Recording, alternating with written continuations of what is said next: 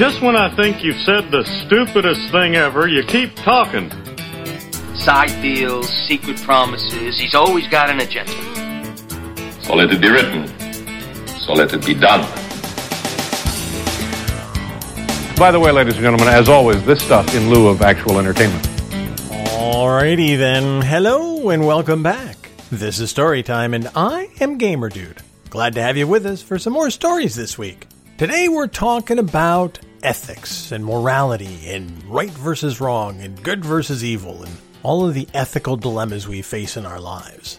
Yeah, I know I've talked about this before, but it's one of those things that's always around, especially in this day and age. And before I get into it, I want to say that when I talk about these things, I talk about them from my perspective based on my upbringing at a time in my life where this stuff is important. Not that it's not important all of the time anyway, but it's in the forefront of my mind because of what's going on in the world. But what I'm going to say today, I think has general applicability no matter what time you listen to this. And I have a vision that these podcasts are going to be on the internet for years and years and years. And someday my grandchildren will listen to them. And they'll say, oh, Grandpa Gamer Dude knew what he was talking about. Or Grandpa Gamer Dude was an idiot, one or the other. But the reason that I want to put this stuff out there is I think it's important to establish the fact that there are people who know right and wrong, who have a moral compass, who know how to do the right thing when you're supposed to do it. And yeah, am I putting myself out there as that person? Absolutely. Am I perfect? No. Am I trying to come off as superior? No. I guess I just wanted to establish and remind folks that there is a right and wrong. There are moral absolutes. There are times when you're supposed to do things just because you're supposed to do them. And when you don't, that creates problems not only for you, but for the rest of the world. Now believe me, I love telling my stories. I like talking about what it was like growing up years and years ago and giving you guys something to compare your lives to and something to think about and say, wow, the world really has changed. And that's what Storytime is supposed to be about. It's just supposed to give you a viewpoint that's a little different than what you're used to. But the real world continues, and the things that happen every day affect all of us. And they stick in my head sometimes. And so I figured I'd use this week's episode to vent a little bit about what's going on in the world. And compare it to how it used to be, and compare it to how I was brought up, and compare it to what I think is the difference between doing things the right way as opposed to doing things the selfish way or the wrong way. And I guess that's why it's important to have a moral compass to kind of guide you through life so you're doing the right thing, so you're not being a dick, so you're not hurting other people. And yes, I'm talking about the current administration in the White House. I'm talking about the state of the world. I'm talking about the rise of white supremacy.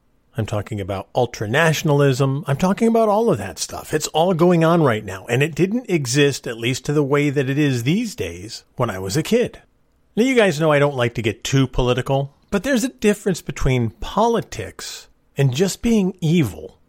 And there's a lot of evil stuff that's going on. There's degrees of evil. There's high-level evil, separating families and ripping children from the arms of their parents evil.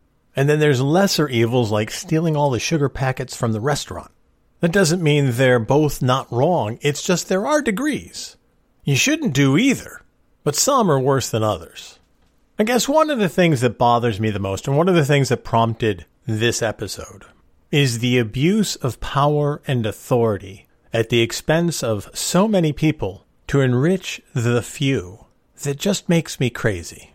As I record this episode, we're fresh on the heels of one of the latest abuses of power when the current occupant of the White House diverted Air Force crews to one of the hotels that he owns in Scotland.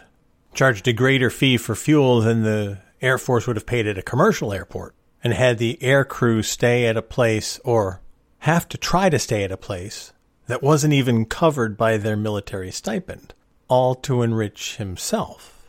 That's an abuse of power. It's just wrong. You don't do that. Now, this is just an example. I'm well aware of all of the other wrong things, all of the other abuses of power, all of the other morally questionable choices, the lies, the deceit, the misrepresentations, the misuse of ICE, the stuff that's going on at the southern border, the packing of the federal judiciary with unqualified candidates. There's lots and lots and lots of stuff that's wrong. This is just one example, but it's an example of someone who is abusing power and doing all of the wrong things that they can think of to do when they're supposed to be a public servant. They're supposed to be serving the interests of you and me. Public service means public service. You serve the public. You don't serve yourself. You actually sacrifice of yourself to serve the greater good. That's the point of public service. And it's not just confined to the current occupant of the White House. If you look at a lot of the members of Congress, a lot of the members of both the House and the Senate, you see a lot of people abusing power to enrich themselves, to better themselves and their friends, the businesses they own, the businesses their families own. They don't do things to make things better for their constituents. They do things to make things better for themselves. That's an abuse of power. That's wrong. That's not what you get into public service for. At least, it's not what you're supposed to get into public service for. Yeah, you can call me naive, you can call me old-fashioned, but I don't think that there's anything wrong with expecting the people who we elect to represent our interests actually represent our interests. Call me crazy. Now, how does this happen? How do these people get into power? Well, we elect them. But the problem is, it's not all of us electing them. It's those who decide to show up and vote who elect them. Now, I'm not going to dwell too much on the frailty of our elections these days and how vulnerable they are to attack. That's a topic for another episode. But those who want to do the right thing, or at least make sure the right thing gets done, have an obligation to go out there and vote and support people who will expressly represent their interests. Don't just vote for the guy who's been there for 30 years. Vote for the candidate who will make a difference, who actually represents what you want them to do, who shows that they're willing to do the right thing when the right thing should be done, who will stand up for good and stand against bad, who mirrors what you think is important. That's the candidate. But where do these people come from who have this mentality that it's all about me? It's all about what's in it for me. It's all about what can I get for me? I don't know. I honestly don't know. Because when I was growing up, at least the way that I was brought up, we were brought up to do the right thing, not do the wrong thing. Part of that was religious-based because we went to church. There was a lot more church going when I was a kid than there is now. But church is not the only thing. And church is not necessarily the greatest thing in the world either, because churches can be manipulated too. And I won't dig into the religion today either. I'm mentioning it only because it's a factor. One of the other factors is upbringing. Parents were much more involved in bringing their kids up when I was a kid. Part of it is schooling. The schools were more interested in teaching ethical behavior and right and wrong behavior. I don't know when people started thinking that they could just get away with doing things, but it happened somewhere along the line. Now, not everybody does it. Not everybody cleans out the sugar bowl at the local diner so they don't have to go shopping. Not everybody does that, but some do. Not everybody steals the pens from the banks, but some do. But it's those little things that happen every day that parents do, that uncles do, that you see other people do, that make people think, it's okay if I can get away with it. You know, it's not okay if you get away with it. Some things are just not okay to do. And maybe it's all those little things that lead us to getting somebody in the White House who does all the big things. But let me go back to the pens in the bank. Is it okay to take a pen from a bank? You know what? It depends a little bit, because a lot of those pens have the name of the bank on it. So it's actually advertising, and the bank gives those away as part of the advertising for the bank. So yeah, I guess it's okay sometimes to take a pen from the bank. Do you take enough pens to stock your office? Probably not. That's probably a little too far. But you know what the answer to that is? Ask the bank. Ask the teller. Hey, can I take this pen? What about the sugar from the fast food restaurant or the diner? Or a stack of napkins? Again, if you need 6 or 7 napkins, there's nothing wrong with it. If you take enough napkins so that you don't have to go to the supermarket to buy them for your house, that's probably overstepping.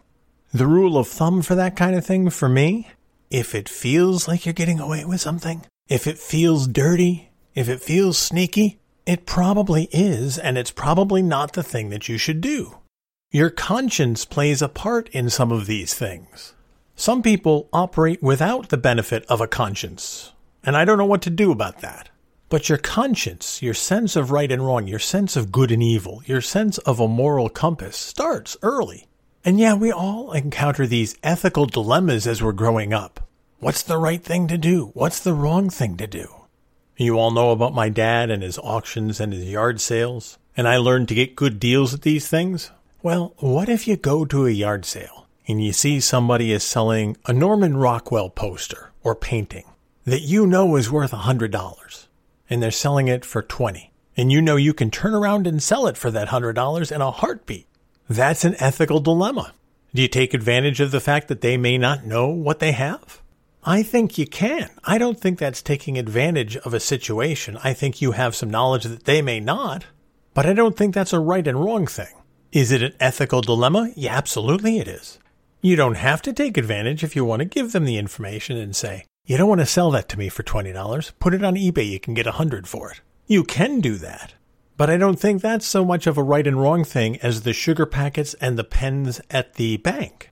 And no, these are not easy questions. These are not easy dilemmas to deal with. But I think the sign of a good person, the sign of somebody with good character, the sign of somebody with a good moral compass is someone who will wrestle with these ideas, with these concepts, with these dilemmas. And eventually, they do the right thing. What about this one? You go to a ball game. You have okay seats. They're on the second level, towards the back. And as the game progresses, you see that the seats up front on your level are open and nobody's sitting there. Is it okay to grab those seats if nobody's sitting in them? I mean, it's technically not your seat. But if it's open, are you stealing from the ballpark? Are you stealing from the team by taking advantage of a new seat? You're probably okay getting those good seats as long as, number one, the stadium doesn't prohibit you from doing so. If you're violating a rule that says no changing seats, then you got a problem.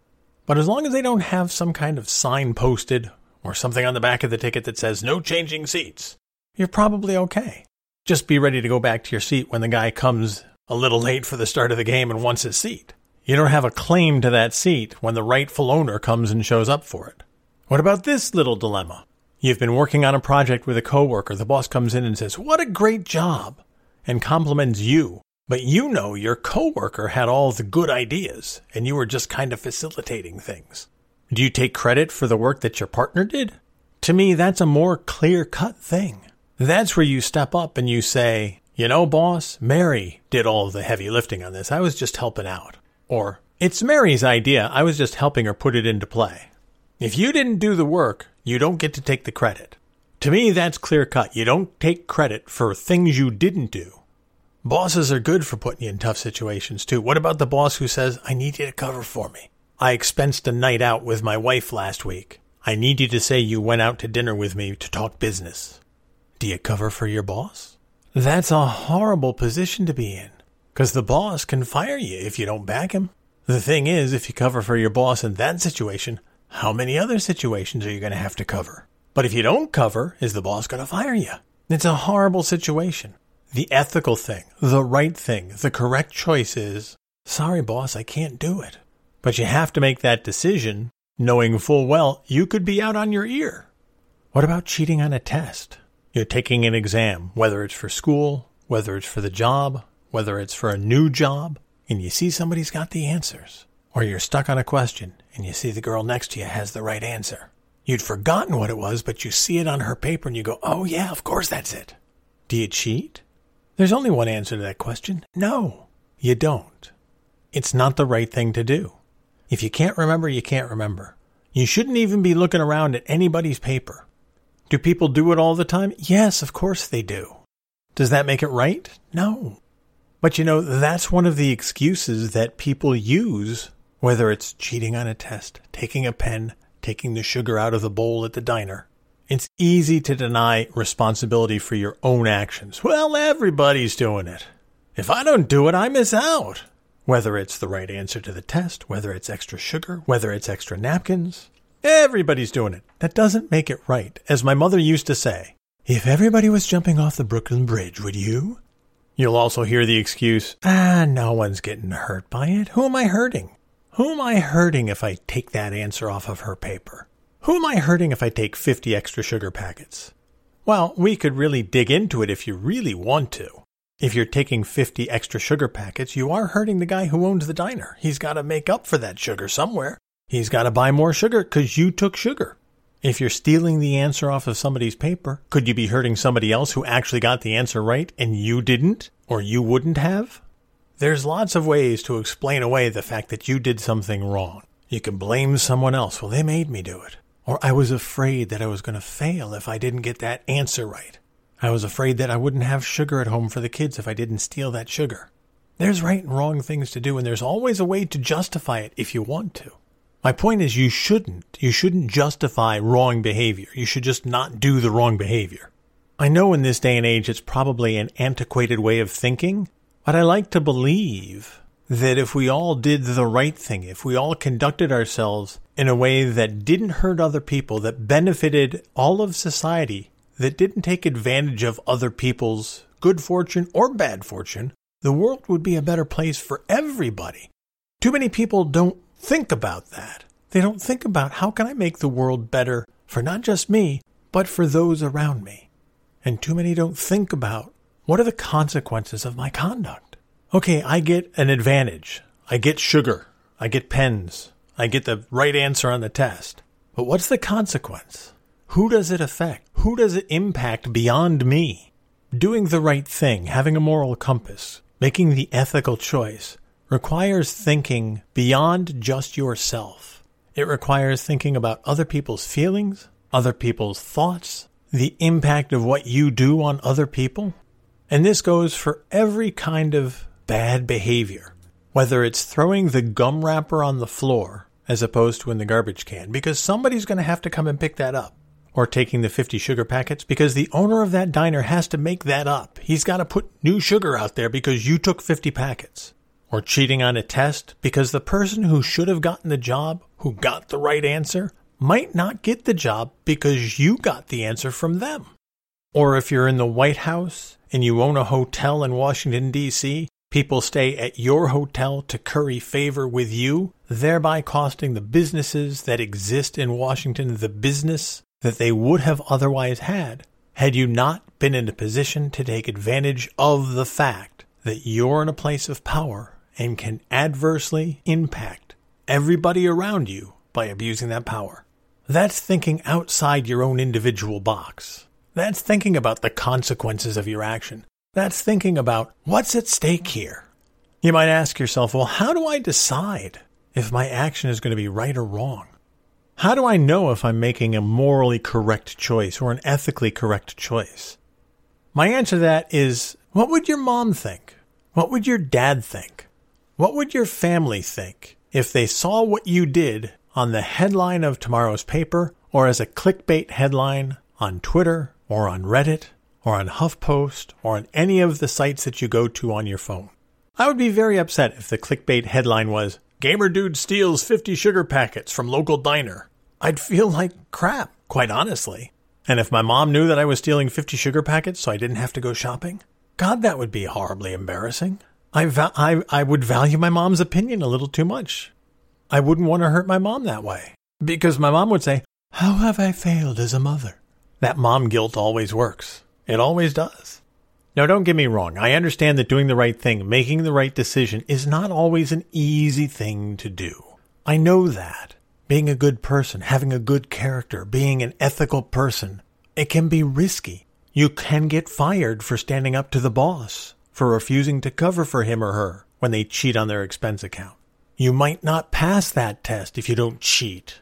But you know what? Being a good person, having a good character, it's defined by your actions, not what you say, not what you say you believe, but what you do. You don't get to say, I'm a wonderful person, I'm an ethical person, I'm a moral person, and then steal 50 packs of sugar from the diner. What you do matters. How you act matters, and it shows people the kind of person you are. Now you may ask, what's the point of being a good person? What's the point of having a good character? What's the point of making ethically good decisions? Well, just think about it for a second. If more people made ethically good decisions, if more people did the right thing, if you spread that good behavior beyond just your circle, but to the people around you, your family members and your friends, and then their family members, and then their friends. It's the ripple effect. It's the butterfly effect. The effects go beyond just you. making the world a better place around you and for those around you helps spread those good vibes, if you will, throughout the world. Will there still be people who don't do the right thing? There will always be people who don't do the right thing. There are just some people who don't get it. There always will be. Throughout history, there have been people like that, and for the rest of human history, there will continue to be people like that. But you combat those people, you combat that unethical behavior by being the best person you can be, and by trying to spread that influence as far as you can amongst your family and friends. That's how you combat the bad people, the unethical people, the people without a moral compass. You do what you can to make sure the good stuff happens, and the bad stuff gets buried, and the bad stuff stops happening. I've been around long enough, I've seen a lot of change. The one thing I've seen is eventually good triumphs over evil. Evil never goes away, but if enough people with good intentions follow through on those intentions, they can triumph over anything. And no matter how bleak things look today, I believe that enough like-minded people with good intentions can ultimately triumph in the end. And I guess that's the point of all of this. I guess that's enough ranting for today, huh? I don't know if that's a rant or just venting or what that is, but I needed to say that this episode, and I appreciate you listening to it. I know we're living in tough times. I know that the world seems to be in upheaval locally, nationally, internationally. There's stuff going on. And sometimes it's frustrating and sometimes it's scary. But I truly do believe that ultimately good does triumph. You can't just say it, you have to do it, you have to be it, you have to make it happen. I'm not talking about sitting in your living room and wishing for good things. I'm saying you do have to go out there and make a difference. But I believe we all can make that difference. And I said something about this earlier. The question, what's in it for me? What's in it for me? People justify doing bad things by saying, well, if I don't do it, somebody else is going to do it and they're going to get away with it. What's in it for me if I don't do it? Well, what's in it for you? Is that being a good person is its own reward? I know that sounds hokey. And as I said at the beginning, I'm not perfect. I've made mistakes in my life. I've done dumb things in my life. But overall, I like to think that I've led a pretty good life. I don't do icky things. I don't do evil things. I try to make the right choices. I try to make the moral choices. I try to do the right thing. And you know what? I think I've made my world and the world around me a better place. And I think people who I know, people who I love, people who know me, have a little less of a burden to carry because I've tried to make their lives a little better by the things that I do. And I guess that's the payoff for me. What's in it for me? My life feels good, and I think the lives of those who know me and those who interact with me, I think their lives are a little bit better because I've tried to help them along. That's the payoff. That's all I need. And that's enough for me. Anyway, that's going to do it for this week's episode of Storytime. Thank you so much for listening to this venting episode of Storytime. I'll be back next week with more stories and less ranting. But thank you for listening. I can't thank you enough for your support, and I can't thank you enough for being here. Until next time, you guys take care of yourselves. And I'll see you when I see you.